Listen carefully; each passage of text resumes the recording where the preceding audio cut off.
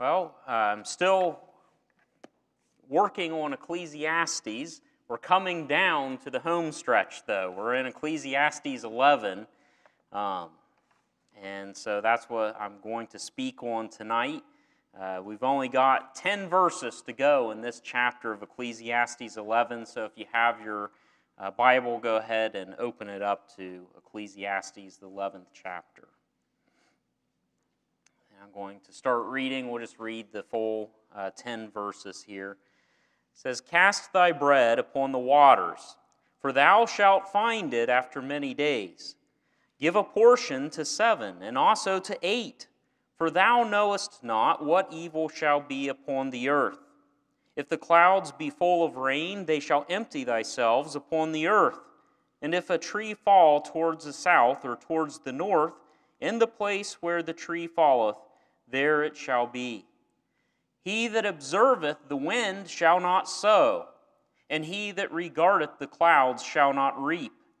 As thou knowest not what is the way of the Spirit, nor how the bones do grow in the womb of her that is with child, even so thou knowest not the works of God who maketh all.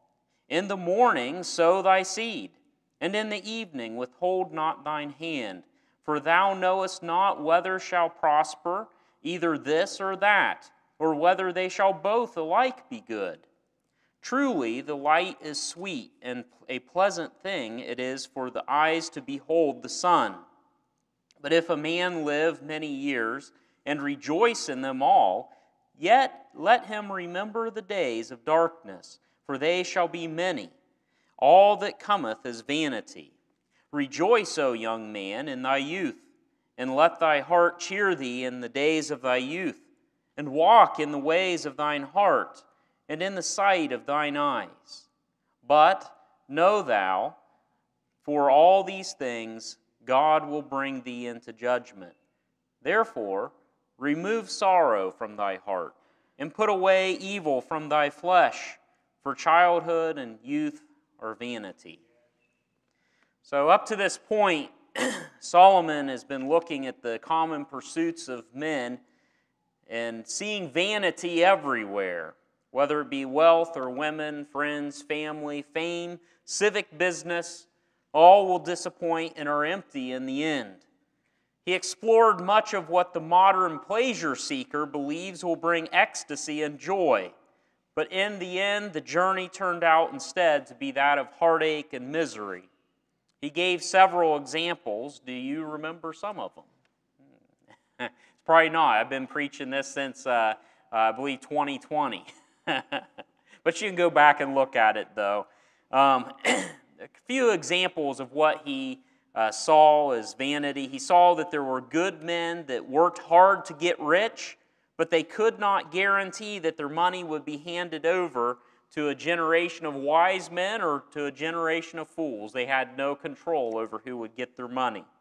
He saw men with large families that were disregarded in their old age, and they were buried without their family attending to them in their dying days or even attending their funeral. He saw the poor trampled on and the rich lonely and hated. Both were miserable without a true friend. You know, some people think, well, if only I had money, I'd just have all the friends in the world.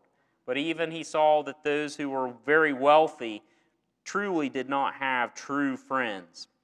He saw a wise man who delivered a city but received no lasting thanks or fame for it. The loud and boisterous fool that had friends and followers, but they didn't really get the respect, and people didn't listen to them as you would think that they would.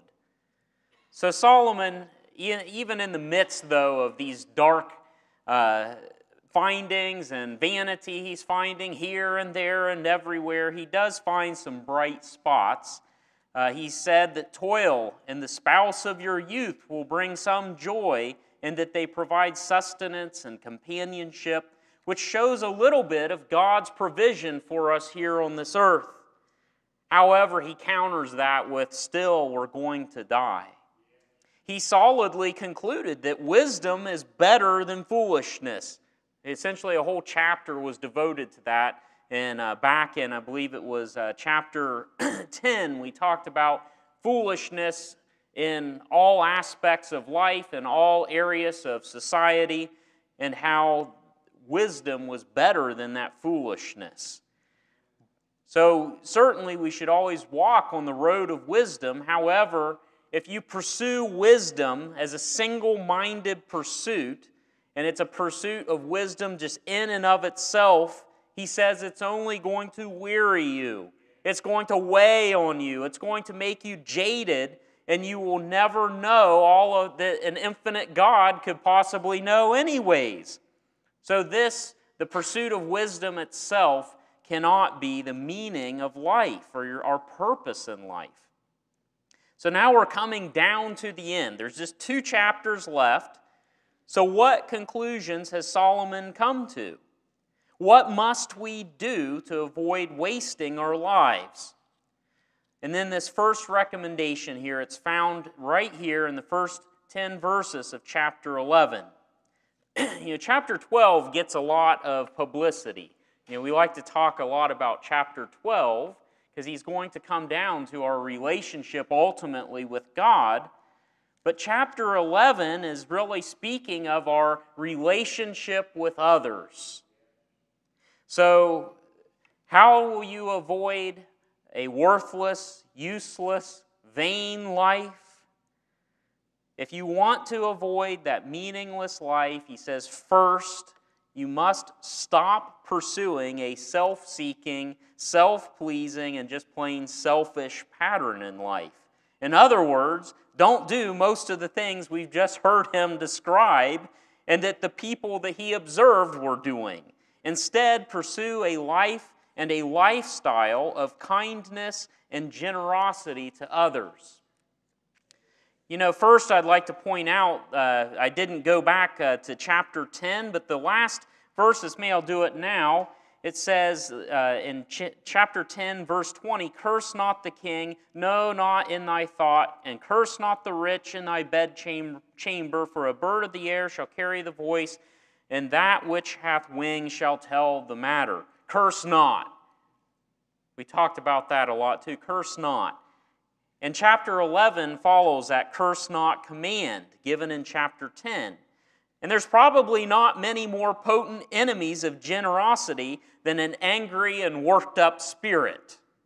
So I think that's a good verse to precede what he's going to talk about. And this is something that all of us need a frequent reminder on.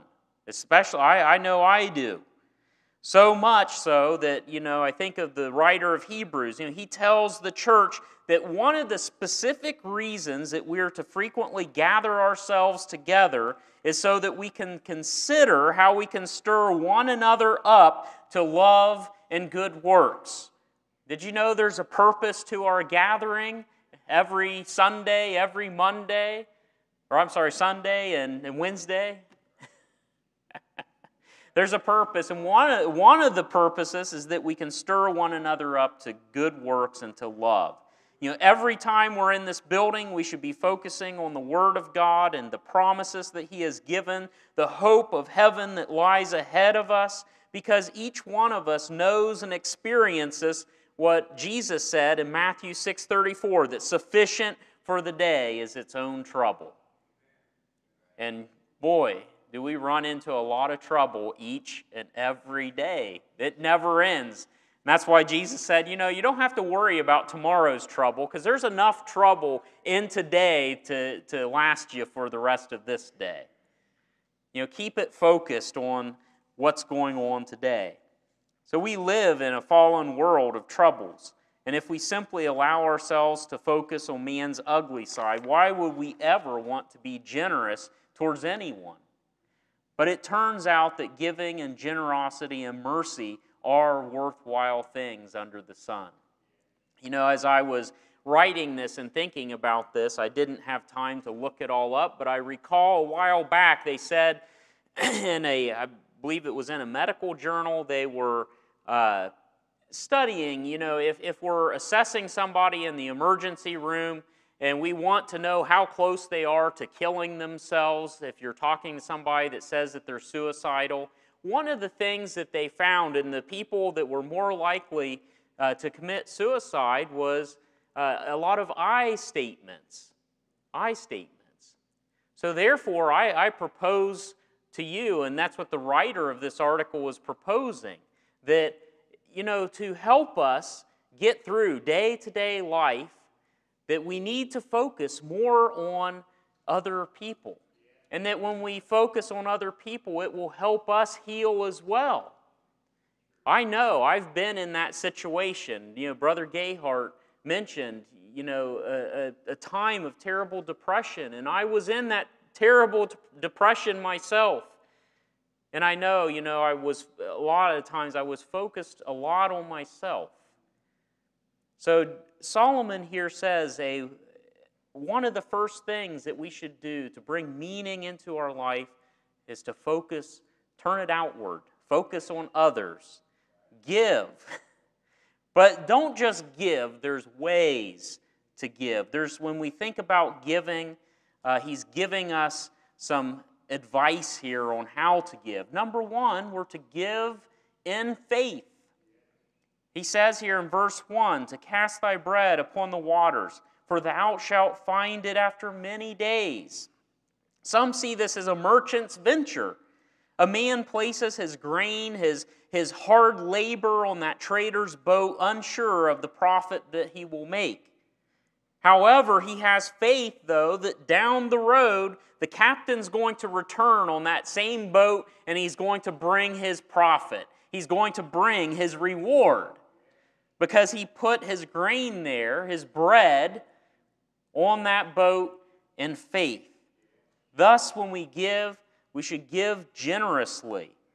And it should be done in faith. Much of our life is going to be spent on that sending out of the grain with only a few days of seeing the rewards. We don't know when those rewards will come in or what increase they will bring. Will it be a 30-fold? Will it be a 60-fold? Will it be a 100-fold?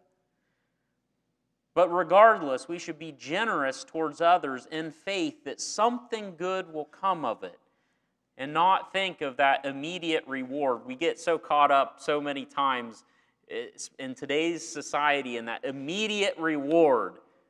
What can I do to get immediate satisfaction? So what next here? In verse 2, we learned that we should give liberally of what we have. We shouldn't be stingy with our giving. So here he says in verse 2, give a portion to 7, and if that isn't enough, give it to 8 too. For thou knowest not what evil shall fall upon the earth. So we're giving liberally, but also wisely. Notice there it said to give a portion to 7. It's not calling you to give more than what you can afford. The Bible and the New Testament, we're told we're to take care of our family. We're to be providing for those that are around us that are in need. And our immediate needs is within our families. We're to be taking care of our family first. But with what we have left over, we should divide it amongst those in need. There's also a principle in this verse of doing the most good to the most people that we can. It says if an 8th person shows up, don't send them away empty-handed. Again, we're doing this knowing that someday we may need help too. In other words, treat others as how you would like to be treated. It's funny how these themes, as you're reading and studying, they come up again and again and again and again. Here's just another way that these themes are returning to us for our attention. John Gill, in his commentary, he points out that what keeps the Scrooge from being generous here, in fact, is, they focus on a disaster. And they focus on the here and now. They focus on what could happen. And they use that as the exact reason to not give. But here we're told that's the reason we should be generous, because you don't know what evil may come upon the earth. In our needy times, we will have a multitude of friends to fall back on. And I think of the story that Jesus told of the dishonest manager in Luke 16. He knew he was getting ready to be kicked out of his master's house, so he began offering those bargain basement discounts to his friends because he knew the day was going to come when he would need their kindness. Now Jesus is not calling us to be dishonest. That's not the point of that parable. But it does make the point that when we are giving, we should give to all. We should give liberally of what we had, and oftentimes that giving is going to come back to us. I remember been a few years back. We've kind of just gotten here and started to get a little bit more involved in the ministry with the funerals and things like that. And Danielle's probably been able to do a little bit more than I have. But you never really think of how much that really means to get a meal or to take a meal to somebody until you're in the situation. My father-in-law passed away, and my wife and I, we were the ones that were doing, everything, it felt like. I'd never had to put a funeral together before. I told the funeral home that I'd do all the pictures and all the slideshows and stuff. That was a bad idea. I spent, an entire day just going through all these pictures that everybody had given me, and I was helping my wife out with that, and it was nice to have people bring some food in. And I was thankful for that. And that's something that demonstrates this, when we're to be giving, but then also we will receive that back one of these days too when we're in need. So the next point here is that when we're giving, you only have so long to be generous. So when is the best time to give? When is the best time to be generous to others and show kindness and love to others? Right now. In the here and the now. Verse 3 here, it says, if the clouds be full of rain, they empty themselves upon the earth. And if the tree falls towards the south or towards the north, in the place where that tree falleth, there it shall be. So, verse 3 is pointing out that when God gives those clouds, He's filling them with a purpose to provide the blessing of rain on the earth. Likewise, God has filled each one of us with resources and personal gifts and attributes with a purpose in mind. And like those clouds, we should be showering others with God's blessings, causing them to bud and to bloom and to grow to His glory. So, and sometimes that giving, it may go pretty far. That cloud may go really far away before it delivers that blessing. So sometimes we got to go further away too. We may have it go far and deliver that blessing that God has given us. So our blessing is shed abroad. But there's a warning here that there's a day that's coming when all of our opportunities will be cut off. And when all of our giving or our lack of giving will have had all the effect it's going to have. When the rain falls, it evaporates back up into the clouds. But when the tree falls, it's done. You have one chance. You have one lifetime to have one effect or another on those around you. You can fall to the north or you can fall to the south. You have one effect or another, one lifetime to do it. So when should we give? While we can. Now. And then the next point here is that there's never, ever going to be a perfect time to be generous. We all hear this all the time. You hear all the excuses, well, I can't give because I don't have the time or the money or this or that, and these things just haven't fallen into place like they should. Listen, there's never going to be a perfect time. In verse 4 it says, he that observeth the wind shall not sow, and he that regardeth the clouds shall not reap. That's no way to live. If you don't sow and you don't reap, I think what if every farmer in this world didn't sow or didn't reap? We're all going to starve within a short period of time. There's never going to be a perfect time to be generous. So it's easy to say, oh, I have to wait till the economy improves. I need to wait until my house is paid off. I'll give when I'm not working so much, etc., etc. However, we have to realize that time and opportunity is slipping away with each and every one of our hesitations.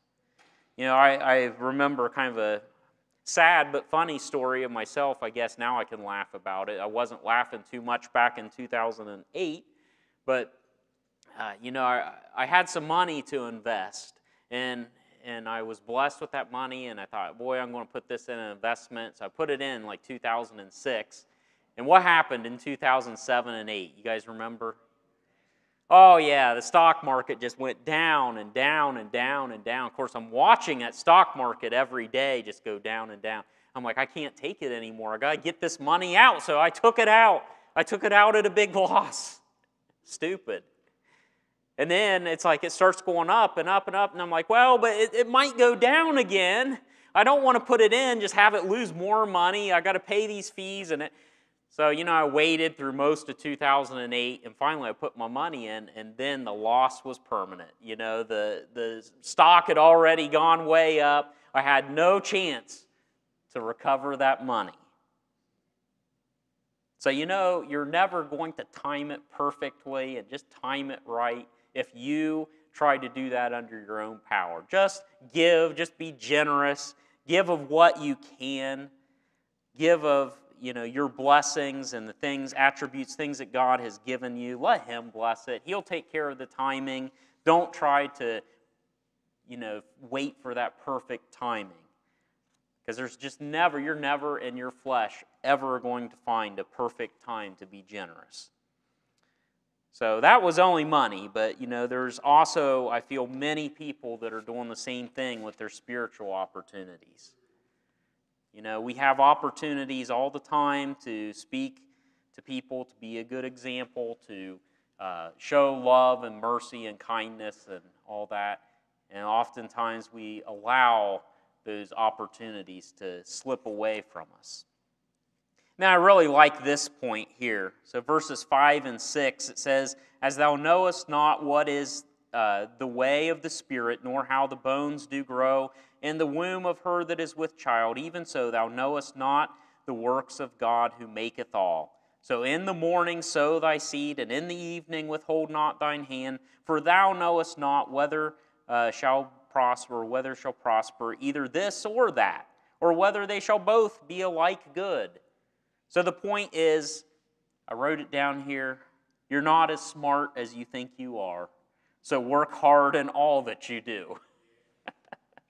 That's exactly what he's saying. You're not, we're trying to figure out what will work, what won't work, and we put so much time and effort in. A lot of times you think about what to say to somebody so much that you just I've done it. You lose the opportunity to even talk to them. They're walking away. John Wesley, he said, when it comes to giving, and we can apply this when it comes to any type of giving, whether it be financial or any other type of giving. He said, earn all you can, save all you can, give all you can. So we should be smart in our giving, but we should understand that it will be God who gives the increase, though. We should therefore be diligent in our work, whether that of earning money, saving money, or that of giving. Just be diligent in it all. We do not know necessarily what will prosper. Thus, we should be generous and ask God to give the increase. There is no need for hesitation. If we're going to try to judge the perfect conditions based off of our perception of the world, we will never do anything.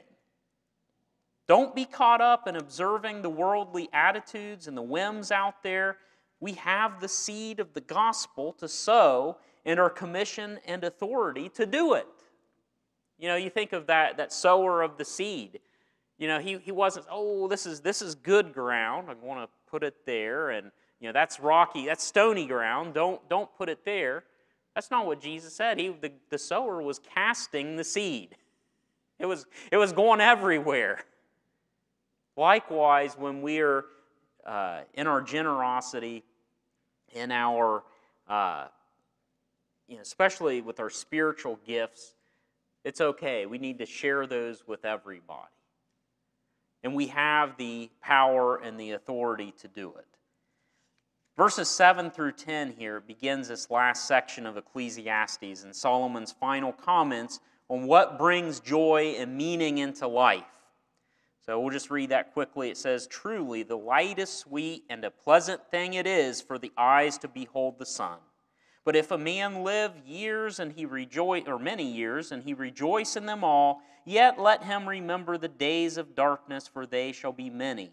All that cometh is vanity." So what Solomon's saying there is, when you compare time, light under the sun in this world, to the eternity that waits, it's a darkness of things not seen. It's not necessarily, blackness, darkness, but there's an eternity that we can't see or totally understand.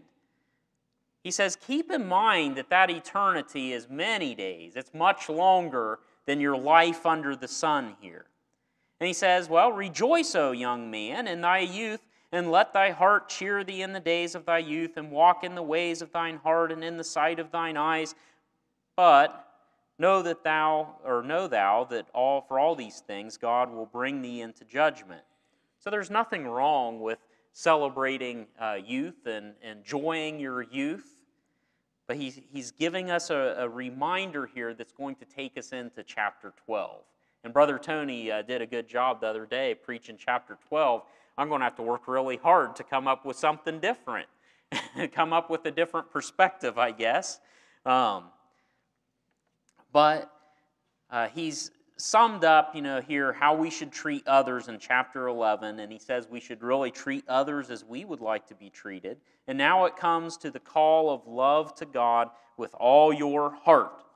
So the modern reader here should appreciate that Solomon didn't just give these two ideas as a command, but he has painted the reader really into a corner here. He has shown all of the common excesses in life and why they just don't work out.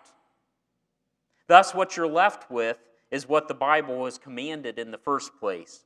Remember, here at this point in time, the law has been given, the 10 Commandments are out there. Solomon knows and he understands that. And to love the Lord thy God with all thy heart, that's already been said. Love thy neighbor as thyself, that's already been said. So Solomon really here in Ecclesiastes, he's looked at what else could I possibly do? Could it bring me joy and could it bring meaning into my life? And he paints the reader into a corner because he says, no, no, no, no. And what brings meaning and joy in life it's just a smaller and smaller little plot of land there. And that's really where we're at here. And he's working on that. Treat others as you would like to be treated. Treat your neighbor as yourself. And then in chapter 12, he's going to expand that out to honor God. So this life, it's not as meaningless, though, as some would think Solomon is saying. He says, for the light is sweet. It's a pleasant thing to behold the sun. But as he goes on to say, life is not just for you to fulfill all your pleasures and your desires. It's to glorify God. Our generosity is to be for the glory of God. And childishness and childhood is not the end game of life. I see some adults, I don't know, I don't like to hear adults speak childishly. I think maybe I've said that before. And, Solomon here, he's saying the opposite, really, of what the world tells young people. Instead of telling them just to take time and enjoy the worldly pleasures in life, sow your wild oats, you know what Solomon's saying here? Grow up. He said, you should be working to remove sorrow from your heart and evil from the flesh. In other words, grow up, pursue holiness, Why? Because the foolishness of childhood and youth are vanity as well. We can't live in that foolishness. And there's a lot of people in this world that don't seem to understand that. You can't live in the foolishness of youth. We're to grow up. We are to mature. We are to become men and women. There is no special privileges. There's no special privileges to the young or the old in the kingdom of God. In many places, the Bible says that God is no respecter of persons. There is no attribute for which you will win favor in His eyes except whether or not you have obeyed His Son. And all will be called to give account one day. Remember, John at that great white throne judgment, he saw the small and the great. Thus, all of us, whether young or old, should be pursuing the glory of God, especially in the art of giving. Now, it's understandable. A young child is not going to be able to pursue the glory of God to necessarily the same extent an adult should be. But all of us should be on our path to growing. As Jesus, he summed up this, what Solomon's saying here to the Pharisee lawyer about 1,000 years later, he said, again, you shall love the Lord your God with all your heart, with all your soul, with all your mind. This is the great and first commandment. And the second is like it. You shall love your neighbor as yourself. On these two commandments depend all the law and the prophets. So what state is your generosity in tonight? Are you waiting until you're sure you'll see a payoff? Are you holding on until your personal conditions are just right? Are you waiting for things in this world to improve? Or are you just pursuing the foolishness of youth? Realize that no matter who you are, if you are a Christian, God has filled you like that life-giving cloud to float off somewhere, maybe far away, and deliver a blessing. We are always looking for a blessing from God, but here God is asking us to be His instruments to be a blessing to others.